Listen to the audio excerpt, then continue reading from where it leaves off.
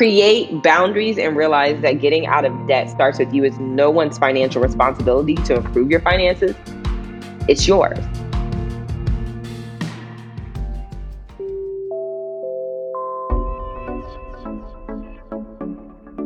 Welcome to Teach Me Something New. I'm your host, Britt Morin, and this is a production of iHeartRadio and Brit & Co. All my life, everyone's told me I should focus on being good at one thing. But the truth is, I'm curious about a lot of things. But how do you learn about everything? The answer? Make the world's best experts teach you in less than an hour. So come along with me as we all learn something new. Tanya Rapley is a millennial money expert best known for her education platform, MyFab Finance. She's on a mission to help millennials break the cycle of living paycheck to paycheck so that they can focus on growing their wealth. And she's here today to teach us her tips for paying down and eliminating debt and reducing financial stress, which so many of us are feeling these days. We're also going to get into other hot money topics like combining finances with a partner and the surprisingly easy ways you can make a few $100. Ready to get into a wealth mindset? Well, keep listening as I welcome our guest to the show. Hey, Tanya, thanks so much for being here. Thank you so much for having me. This is exciting. Well, we love to talk about money on this show, so you're one of our favorite people already. So first off, I have to say, there are recent studies suggesting 79% of women are feeling financial stress right now. I imagine it's always high, but this feels extremely high. Is this what you've also observed?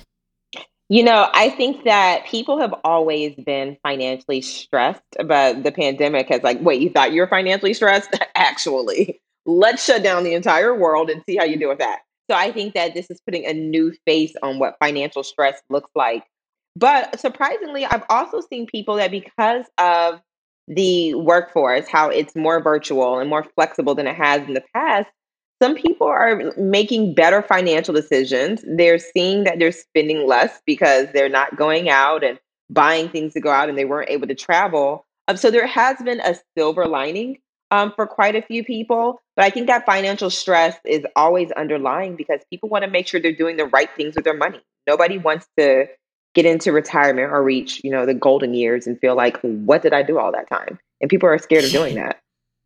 Yeah, totally. I have parents who are on the brink of retirement right now, and this last year has kind of thrown them a little off that course. So I'm sure a lot of people out there are pushing things back in their life, primarily due to all these money stresses. So I know that we're going to talk a lot about how to help our listeners feel less stressed, but I want to get started with your money story. How did you build all of this expertise? And were you always super savvy with finances when you were around your friends growing up? Girl, no, I wasn't. I think that when people found out that I was a financial educator, even my parents are like, what? They're Okay. like, what is that? Yeah. My first times being punished, and the only times I was a really good kid, but the only times I ever got punished was because of my performance in math class.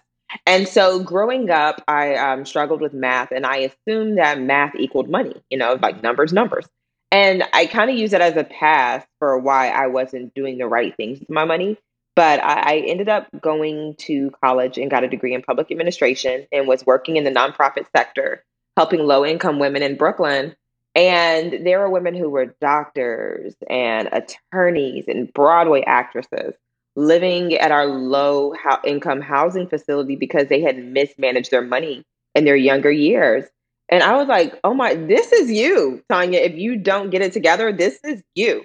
And so one of my friends gave me a book, Susie Orman's Young, Broke, and Fabulous. And I started Love reading that Susie book. Orman. Yeah, I started reading that book and I was like, okay, this is good, but it doesn't resonate. And then I started looking for other resources. And when I say it doesn't resonate, I was 20 something living in New York City at the time. I wanted to enjoy my time in New York City. Like I didn't want to move back to North Carolina and get a banking job. I wanted to make it work wherever I was. And so that's when I realized that, there's a way you can figure this thing out. Just do it. Like just figure it out. And as I started figuring it out and how money worked and how I could use money better as a tool in my life and become a more responsible steward of my money, I started sharing it with the blog. And here we are 6 years later, and I've been full time as a financial educator since then, since 2015. I started my company in 2013 and then became a Wow. full time entrepreneur in 2015. Wow, that must feel really empowering to get to help people navigate through the mess that is money. I remember in marriage counseling with my husband, the three things that you're supposed to talk about the most, or that are scariest to talk about, especially when you're married, are sex. Hmm. Then there's like general communication and sort of personality, and then money. And so I know it's a topic that feels really taboo to a lot of people, and we all think about it differently. And we were all raised with a different type of money mindset. Like I was raised to always buy things on sale and save, save, save, and be super scrappy with my money. And my husband Hmm. was raised a whole different way. So there's just a lot to unpack here. And I want to know this, after all these years being a financial educator, what are the most common questions that you get about money and finance from your community? Oh yeah, and you're absolutely right. Like marriage and finances, managing your money as an individual is hard enough, and then you throw someone else and their upbringing into the equation. It's like, wait, okay, now I'm managing my money, I'm managing you, I'm managing your money. It just becomes a lot. But Yeah. one of the questions a lot of people ask me really is, am I doing this right? Am I on track? Like, what should I be doing? So many people are clueless about where to get started, and some people don't even realize they're further along than they assume they are. But it really, the most common question is, where do I get started? The next most common question is, girl, these student loans, like, I need you to help me with these student loans. And the third common question is, you do financial education, I want to buy a house, can you help me? Like, and I'm like, I'm not a real estate agent, I'm not a mortgage lender, but I can kind of get you in the right area. And so those are the most common questions that I get. But overwhelmingly, people just are confused about, am I doing the right things based on where I am right now? And do you see a difference in these questions from men versus women? I'm always fascinated with the psyche of money by gender role. Absolutely. Men have it, quote unquote, all figured out. And like, I just need you to look Always. over, just need you to look over, make sure, I'm making the right decisions. Like, sir, your finances are in shambles, actually. And meanwhile, this woman over here has been doing the right thing. Men typically can be a little overconfident about their financial ability, but they're more confident in general, I find. And if anything, I'm happy that so many women are stepping into the finance space, because for such a long time it's been a male dominated industry, and a lot of women are showing like, no, you can be a badass and be good at managing money, you can be feminine and be good at managing money, you can be a mom and good at managing money, like you can be yourself and still be good at managing your money. But men typically are a little more confident and just like want me to check their work. I love that. I am in the venture capital community, and apart from being an entrepreneur, I've noticed that male entrepreneurs are also slightly more overconfident, which I actually mean in a complimentary way, because Hmm.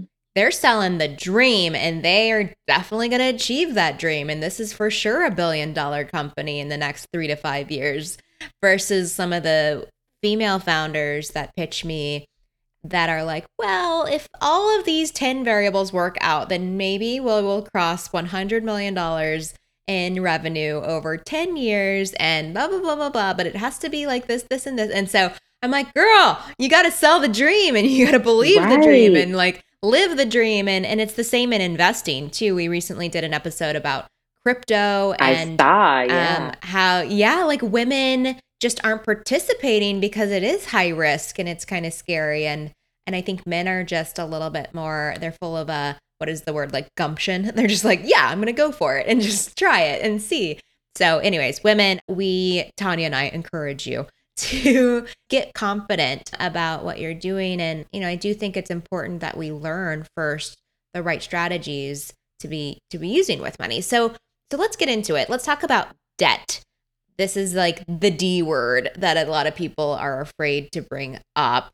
Aren't most people in debt? Debt is interesting because there's so many different philosophies when it comes to it. I think that people who don't understand how to properly utilize debt end up fearing it a lot. And then there are some people who know how to leverage debt to achieve their goals. And so debt feels differently on different people based on their understanding of what it can allow them to do. But a lot of people have it. Yes, a lot of people do have it. There is a slim minority that is just absolutely completely debt free. And if that works, if that's what you aspire to, then great. And when I think about debt, there's so many different types of debt. There's good debt, there's bad debt, and even some. I'm not the financial educator who is completely anti debt. I'm just not.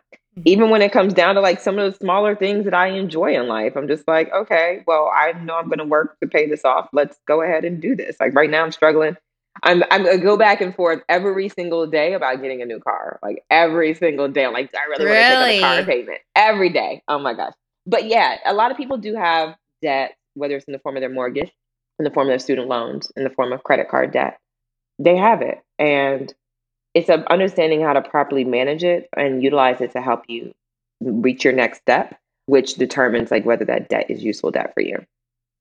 So talk to me about this. What is good debt and what is bad debt? Can you give me some examples? So historically or typically in our finance community, good debt is seen as something for like a consumer purchase or something that is not going to yield you a return on that purchase. So buying clothes on a credit card, maybe going on a trip that's not associated with business, but going on a trip for pleasure if you don't have the money set aside to do it. Buying cars because cars are depreciating. Cars depreciate. They're not necessarily the best assets to own unless it's a classic car. So that's typically seen as bad debt. In some instances, we're seeing that some student loan debt can be bad debt because, like, where's the return on investment of that degree, that $135,000 degree, and you graduate from college making $40,000 a year if you're lucky. So now there is a changing tide about student loans and like how good is student loan debt. But historically, that had been seen as good debt. A mortgage has been seen as good debt because eventually they'll make sense, or they'll pay themselves off or pay you back in some type of way. There's different comfort levels when it comes to debt. And I think that everybody has to identify their personal comfort level. I think that you become more comfortable with having a small amount of debt or like having a mortgage when you are confident in your income earning ability and you manage your finances in other areas of your life. So you're not spending extravagantly across the board. So you know that, okay, all right, I've made space to make this purchase and I can make this purchase. Yeah, for sure. And especially right now, right? I mean, at the time of this podcast, we've just been through a year of a pandemic and the government is trying to keep the economy afloat. So interest rates are fairly low for things like houses and student loans. Did they get remind me, did they get completely wiped for a period of time for student loans? For student loans, yes, they're like on pause. They're not accumulating. Your student loans are not accumulating any interest at the moment. Yeah. So, and that's the other part to worry about, right? Is that interest rate. So it's one thing if you can afford that down payment on the new house, but you want to make sure that the payments with the interest rate are going to be sufficient for you to be able to pay off over that long term, correct? Yeah, absolutely. And that's one of the things one of the great things about being a millennial right now is there are so many options. There are so many different options out there. For someone who is afraid of credit cards, for example, there's Affirm, and Affirm is a transparent and flexible way, an alternative to credit cards, and it makes it easier for you to stick to your financial goals. So, for example, it gives you that flexibility to pay over time on a schedule that works for your budget. So maybe there is this larger item that you've been looking at, whether it's a need or a want. It's no longer I have to utilize a credit card with exorbitant interest rates to make this purchase. It's like, okay, I have an option. I can use Affirm and spread this payment out over time and have transparent pricing and know what I'm paying up front. So things are starting to look different. But for a long time, I think credit cards and banks have really left a sour taste in people's mouths. That Yeah, interest can really be the nail in the coffin. We all know if you pay the right. minimum amount like a credit card, it could cost you triple of what the actual debt was. So understandably so. But there are ways So to. just to be clear, for those that don't know, so with Affirm, for instance, and I know this is just one example of kind of this new generation of financial tools that are kind of putting it to the man being like their banks and credit cards. But okay, so let's say I want to go on like this exorbitant post vaccine vacation, and but it's going to be like $10,000 that I don't have. Could I ask Affirm to give me like a payment plan on that and they cover me for the 10,000? So the way it works is they have preferred vendors or retailers that you could shop with. And so maybe like you want to cover the lodging portion. So they work with VRBO. So you could cover that, the lodging portion of your trip with Affirm, or maybe there's other elements that you want on that trip. So $10,000, hey, it's up to an individual. But yeah, you would be able to spread that out over time. So you could say, I want to pay this back in 3 months. I want to pay this back in full in 6 months. I want to pay this back in full in 9 months. And then it would show you, okay, this is how much your payments are going to be. This is how much you'll pay in interest if you do this, just to let you know. So very transparent. And then one of the things I like, it's a new company. And so, they have an app that's really intuitive. I've used Affirm. Like there are things that I was like, you know what? I want that, but I don't want to use all my cash available to me right now to do it. But I know I can pay. I'll just put it on Affirm. So like the very first luxury handbag I bought myself, I used Affirm to buy it. Oh, I haven't done that yet in my lifetime. I feel this is like a female rite of passage. I have girlfriends that are like, you've never bought like a nice handbag. I was like, no, first of all, I'm not really a bag person. But second, like I can't like convince myself to spend more than like $200 on a purse. But we all have our things, Britt. We all have our things. I'm telling you, this is the money mindset thing I was taught when I was little. It was like, go to Ross and Target and Walmart and buy all of your stuff there. And I'm like, oh God. My mom was definitely like, you spent what? But I bought it to celebrate my highest revenue generating year in business. And I was like, hey, I'm just gonna buy it, and I don't regret it. But one of the things I did was being mindful of my budget and like, do I want to use all the cash? Like, do I want to spend cash on it and I can, or do I just want to spread it out over time and just kind of minimize the impact of it? And so I decided to do that. And so that's one of the great things about it. Like they work with over 7,900 retailers. Oh, cool. So it gives you options. It reminds me of when I was younger. So I did come up like that as well, where my mom was like very frugal. We went straight to the sale rack. Like I know where the sale rack is. Like an internal compass is installed in my body. And like I was very familiar with the layaway counter. So it kind of reminded me of that. And like layaway, but you get your things now, and then you pay it off over time. Yeah, exactly. I love that. When you need mealtime inspiration, it's worth shopping Kroger, where you'll find over 30,000 mouth-watering choices that excite your inner foodie. And no matter what tasty choice you make, you'll enjoy our everyday low prices, plus extra ways to save, like digital coupons worth over $600 each week. You can also save up to $1 off per gallon at the pump with fuel points. More savings and more inspiring flavors make shopping Kroger worth it every time. Kroger, fresh for everyone. Fuel restrictions apply. And so going back to debt though, how would you prescribe people to get out of debt? Like what's the amount that they should be trying to pay off each month? I know it's probably very specific to each person, but do you have any like formulas we could use to think about this?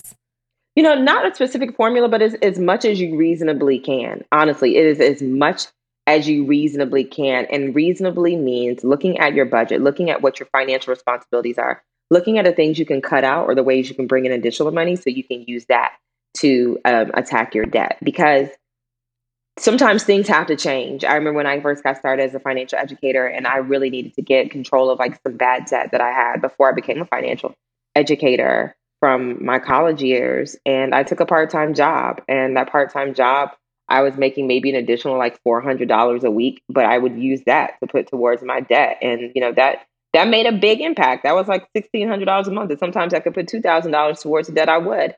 And that was, so sometimes it means you're going to have to move things around in your budget, but also find ways to make more money. But then stop creating it.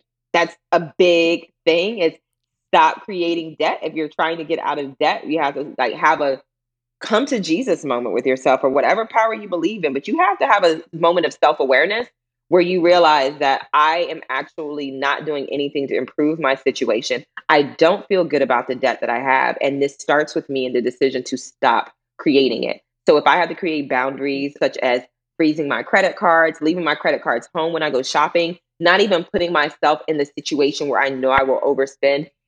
Even if you have to like take yourself out of the group chat because your friends are talking about planning a trip that you can't afford, like create boundaries and realize that getting out of debt starts with you. It's no one's financial responsibility to improve your finances. It's yours. So those are the two things. It's like really have that moment of self-awareness, stop creating it, and then move things around so you can put as much as you can afford towards it, or find extra ways to make money to put money towards it. And it's so psychological too, right? I think about it almost like dieting, which I know is the other like D word that no one likes to talk about and has such a stigma. But, I despite whatever diet fads are out there, I think the principles generally are like, if you want to lose a few pounds, you probably shouldn't be eating cheeseburgers and like cookies every day. But your mind tells you you really want that because it makes you feel emotionally good. And your friends, same analogy, right? If your friends are all going out to dinner every Tuesday and Thursday and Saturday to have cheeseburgers and cookies, like, but you want to be there and your friends are doing it. And so there's like some social pressure. But the reality is like, you have to get to a baseline first of just like reducing the cheeseburgers. And then once you're at baseline and you're sort of emotionally stable on that front from a psychological point of view of not wanting the cheeseburger, then you can start to like maybe cut back on other things. And so is that kind of similar to how you should think about debt? Like, should you first stop spending and try to just get to like a baseline budget, and then you can think about what to pay off and how to actually scale back even further? That's a really good analogy. As someone who completely cut sugar out of her diet like last May, I was just celebrating. Like I used to be the cookie monster. You've done It's no been a sugar? year. It's been a year. I can't do it. I do like monk fruit or stevia as a sweetener. But Yeah. it's been no sugar, and minimizing natural sugar. So I definitely understand that struggle. But I think that you can do both, and maybe one would encourage the other. So you can decide how much you can afford to pay and look at what you're going to pay and have an assessment of your finances, and you can commit to not creating any new debt, because I don't want to underscore the importance of taking your entire picture and looking at how much debt you have, because sometimes that's a catalyst like, oh, friend, this has gotten out of hand. I have to stop right now, when you look at how much you owe and what it's going to take. So I think that you should carve out time. Hopefully, it doesn't take more than an hour or 2 hours to really look at your finances, look at your debt, look at how much you have. And in that moment, commit to like, see this number, I'm committing not to add to this. I know interest might be attached to it, but I am personally committing that I will not make a purchase that increases this number, because it's my goal to reduce it. And I think that can be really powerful because it gives you even more motivation. Right. Yeah, that makes sense. And what do you say about that mindset problem? There's someone very close to me who has been ridden by debt for years and years and years. But, when he was younger, buying things, his parents used to buy him things as a way to show love. And it's like the opposite of what I had, right? Like only go to the sale rack. It was like for him, that was love and that was nurture. And so do you talk to people about this? Do you have to get almost like therapeutic about how they think about things and stuff as it relates to money? Absolutely. There are so many emotions intertwined in our finances and decisions we make, and the habits that we've taken on as adults, and we don't even realize it. So one of the things, I have my Fab Finance boot camp, and we're like a week 4 now. And this week, we did the core value work. And so many people realized that they were making financial decisions that were against their core values, because it was in reaction to experiences they had as a child or beliefs they had taken on as a child. And sometimes when you look at your debt, you're like, oh my gosh, this is related to my sense of like belonging. Or, oh my gosh, this is related to my sense of accomplishment. Even like, I said I bought a bag for myself when I had my most profitable year ever. And that was one of the things growing up. So one thing I have to be mindful of is like, are we doing this too much? Like, is this a habit? Is this a thing that we're Right. doing consistently? Like, let's check ourselves. It exists. Okay, you're a human. Sometimes you might give into it, but is this something you're doing on a regular basis? So it's not to beat yourself up. It's to be aware of how those experiences are driving your financial decisions. Yeah, that makes sense. And, it's funny.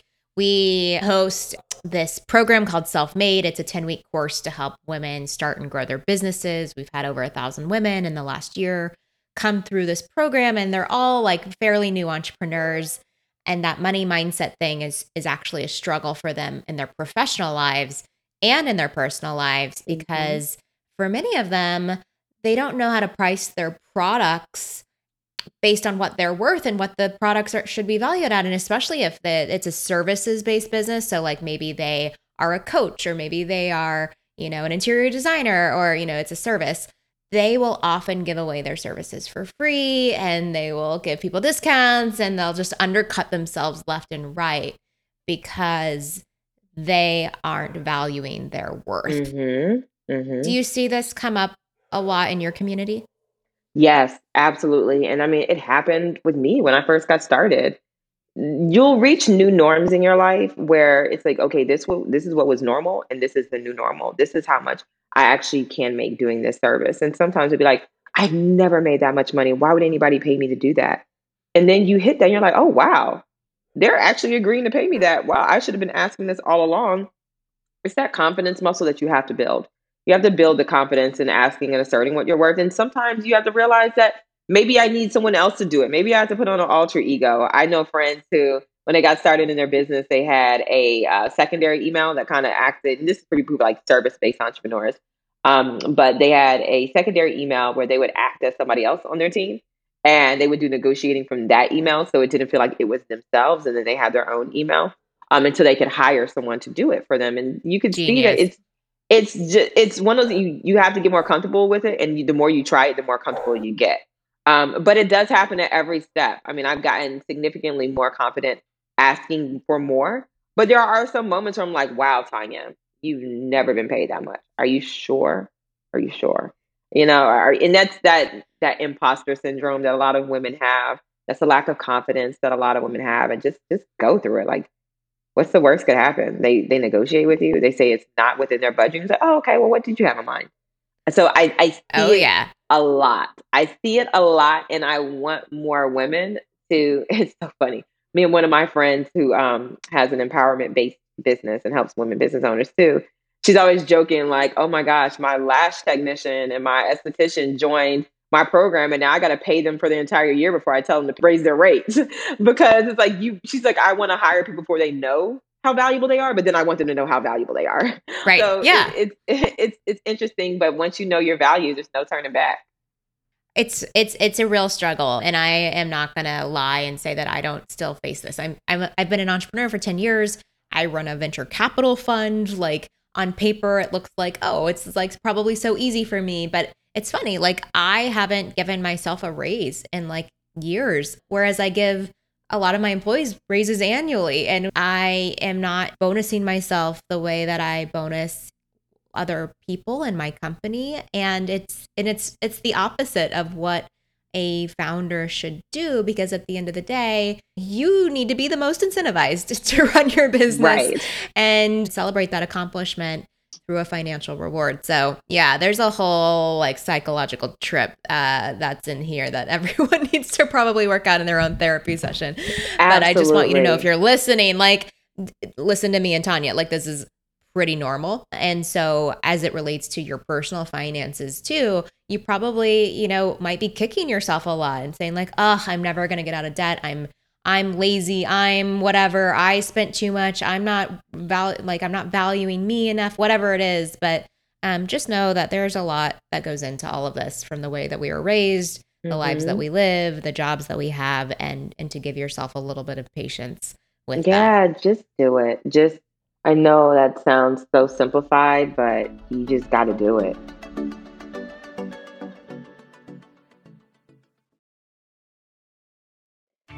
So here's a hot topic. What are your thoughts on combining finances with a partner? I always think women should have their own. My grandmother was very old school. My grandfather managed the finances.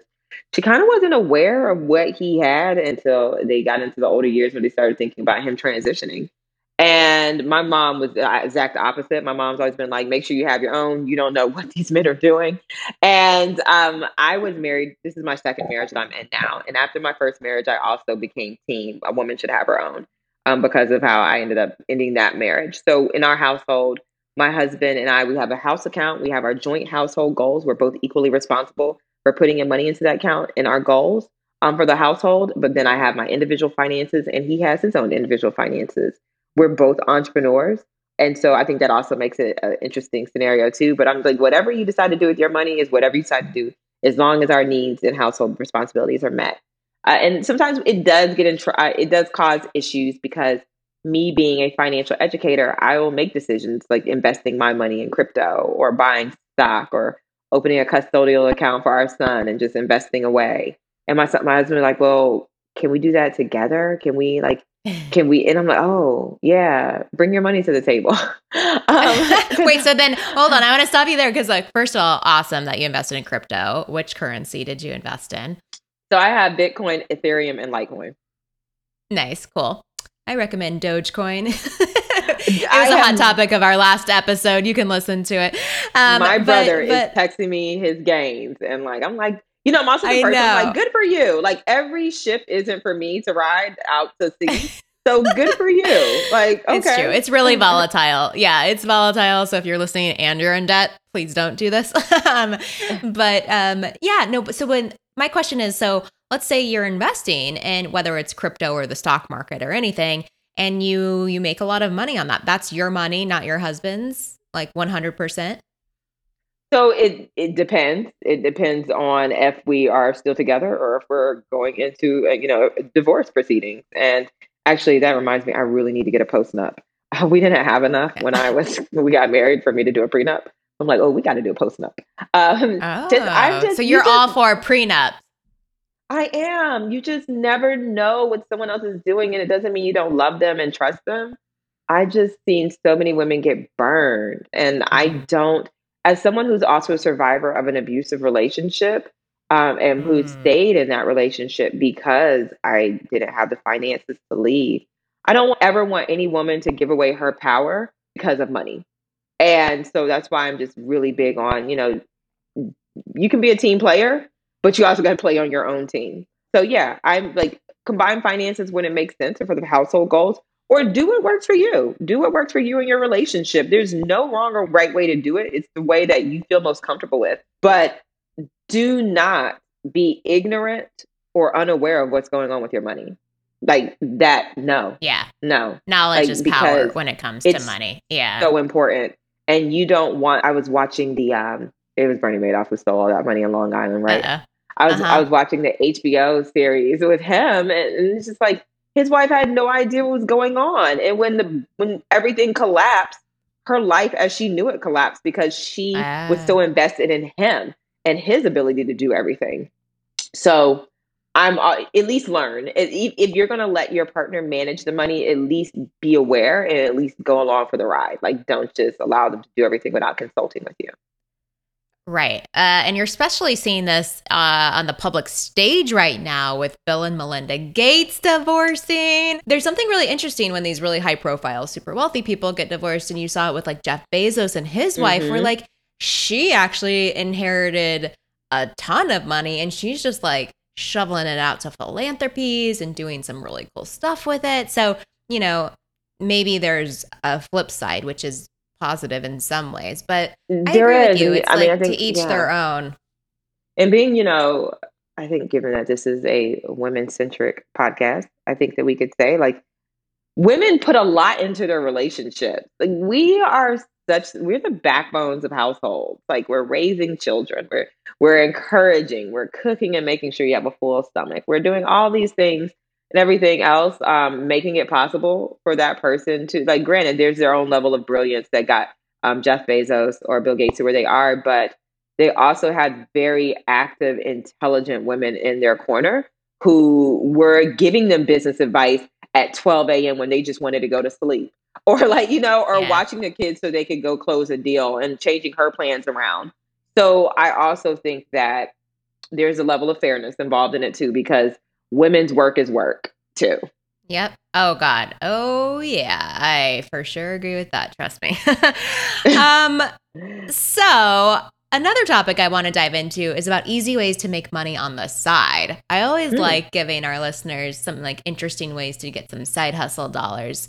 Like $50, $100. How can you actually start making more money without potentially taking on a whole new job in order to start paying off some of that debt or even just putting it into savings?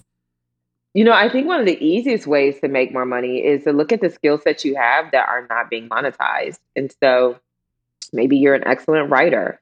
Maybe you're very critical of writing pieces. So you could offer proofreading services or copywriting services for people. Maybe you like kids and you want to offer babysitting services, or, even if it comes down to delivering groceries in your free time. But there's so many different ways to make money, especially now with the gig economy. Even if it's renting out, I know I was reading, and I have another project that we were doing, and Brian Chesky of Airbnb is a part of it. He was saying the demand is enormous right now because so many people have quarantine fatigue and are ready to hit the road now that they have vaccines and feel more comfortable. People are looking for homes to rent. So maybe it's something as simple as that. I was working with a woman who decided to rent her entire house out, and her daughter went to stay with her mom for a couple of weeks. And she doubled her mortgage that month from renting Wow. her house out. So there's so many different ways. Definitely look into the gig economy or look into monetizing a skill set that you already have. That's an extension of like your expertise. We often downplay what we're good at because it comes easy to us, but sometimes that's exactly what someone else needs. I know, like on my end, I'm about to look for like a project manager for my Fab Finance. For someone else, organization and managing products is their wheelhouse. For me, it's like, no, I create content and I write and I educate, and I Yeah. need someone else to manage the flow. But there's someone who needs what you're good at. And so be intentional about looking for that. But then when you do make additional money, make sure that you're like using it to improve your life in some way. So maybe you're using it to pay down debt, or maybe you're just building your savings because you barreled through your savings during this pandemic, or you realized that you didn't have nearly enough saved in the event of a personal or global emergency. So, I'm always saying be on the lookout for those quality savings accounts that allow you to save more. And I know I mentioned a firm earlier, but they're just a unique company in which they also offer their high yield savings account. So that can also help people reach their savings goals. I'm all about inconvenient savings accounts. And by inconvenient, I mean Mhm. it's not connected to your primary checking account. I think, Oh. when I was in college, I was so guilty of, I had like $50 in my savings account, and that was balling in college. And I'd be at the counter in Macy's, and I'd be like, you know what? Let me just transfer $25 over, Yeah, I because need it that was new so mascara convenient. for sure. Yeah, I need exactly. it. How else am I Yeah. going to blink at people? Like what? And so it was important. So I realized the importance for me of creating boundaries and having inconvenient savings accounts. And that's one of the things I like about the Affirm High Yield Savings Account. It allows you to have that inconvenient savings account, and they offer an interest rate of 0.65%, which is one of the highest rates around. So I'm really big on that. Plus, they don't charge any minimums. You have to be really mindful of minimums and the fees because the fees can eat into your savings too. So they don't have fees. So look into a safe place, a smart place, an inconvenient place to put your money if saving is your goal. I like that, an inconvenient savings account. I've never heard that before. I think that's like so smart. It feels almost like back to like Bitcoin just because I'm hot on it right now, but it's like it's inconvenient to have to like find this whole crazy passcode to get into your like crypto wallet. And that's the point, right? Is that you That's want the it to be hard to point. access this money because it's sitting there for a reason You and you set should it and not tap forget into it. it. Like I bought Yeah. Bitcoin like maybe 4 or 5 years ago and kind of just like, oh, okay, cool. Yeah. Lost like my Coinbase access information. And then it was in the news. I was like, wait a minute. Let me go check my account. Like, let me see what I'm You're doing like, over here. whoa, And I had to $10,000. my balance, I was like, whoa. And like, I had to reset my account password and everything. But yeah, that's what I'm talking about with the inconvenient savings account. My inconvenient savings account, every single time I want to log in, I have to reset the password. Like, because I I forgot love it. it. Like, it's just not that committed to memory, but it is easy for me to put money in there. So it's connected to my different bank accounts. It's connected to my personal checking. It's Oh. connected to my business checking. It's connected to my personal PayPal. So it's easy for me to transfer money into it, but Mhm. it doesn't look me in the face every day. And that's what you want, is Yeah, something that's not looking at you every day like, hey, you right. got this money over here. I know it's not really an Or, emergency. find someone you trust and give them your savings account password and tell them to change it and not tell you the Oh, password. I That's very like that. inconvenient. It Yeah. is. It is. So make it convenient to put money in, but inconvenient to take money out. Well, this was actually taught to me through email. So I'm going on a vacation soon, and I'm really bad on vacation because I actually do check my email even when I'm not supposed to. I'm supposed to like not be working. And so someone told me that what he does is he gives his like assistant the password to his email and asked her to change it the week that he's on vacation. And then he literally is locked out of his email, and she'll check it and make sure there's nothing on fire. I was like, oh, I'm getting like really hot inside. This is bothering me. Anxiety. Oh my God, that's next level boundaries. Like, I know, it's not just like an out of office message and then you're still creeping on your email. So same thing with your bank account, you guys, if you actually want to save money. And I did have to say too, I've invested in this company called Neighbor.com in terms of and thinking about how to make money without thinking about it. It's so cool. You actually can, turn part of your home that you're not using, or like a storage area or an attic that is not super full, into a storage area for like some of your neighbors that'll pay you for it. So instead of them having to like pay for like a offsite storage, blah, blah, blah unit, or like maybe their kid went to college or something like that, and they have all their stuff in their room that they don't want to get rid of, they can like store it in your garage and pay you $200 a month for that. And it's literally you don't have to do anything. So I'm going to look into that. That's brilliant. Like, and you literally don't do anything. You just like open the door. Here you go. Yeah. You're literally like, here's my attic that I literally don't use. So if you want to pay me $300 a month to store your boxes in my attic, cool. That'd be perfect for my grandmother. Oh my gosh. Like, she lives alone, like a 4-bedroom house with, it'd be perfect for her. Wow. Yeah. All right. Well, Tanya, we like to close out every episode with a homework assignment for the week. So if you could encourage our listeners to do one thing this week to get their financial house in order, what would that be? I would say confront your debts and create a debt elimination plan. So look at how much debt that you have, organize your debt amounts and interest rates, see what's costing you the most money, see what your biggest balances are, and just create a plan for either bringing in more money to eliminate it or moving things around in your budget to start tackling at least one of your debts. I would love for someone to come back and send you an email or send me an email, tag us in their debt payoff and say, because of, listening to the podcast, I decided to finally get rid of that, at least one of my debts. So that's my homework. Like, let's get to it. I like it. Let's get out of debt, you guys. Okay, I am on board. Tanya, this was lovely and so helpful. Where can our listeners find more about you and everything that you're up to? Absolutely. I am uniformly branded as MyFab Finance on all platforms. You'll find me on Instagram, Twitter, Facebook, YouTube, all the socials. Thank you for sharing your financial wisdom with us. And thank you, everybody, for tuning in. If you think a friend or family member would enjoy this episode, don't forget to share it with them. And if you want to leave us feedback on the show or tell us that you got out of debt, you can rate, review, and subscribe wherever you get your podcast. Catch you next time. Thanks for listening to Teach Me Something New, a production of iHeartRadio and Brit & Co. I'm your host, Britt Morin. Find more information about each episode at brit.co/listen. You can also find me on social media. I'm at Brit, or follow us at Brit & Co. Teach Me Something New is executive produced by Allie Ives and Allie Perry, with additional production and sound design by Mark Lemmerjazy and Aaron Peterson.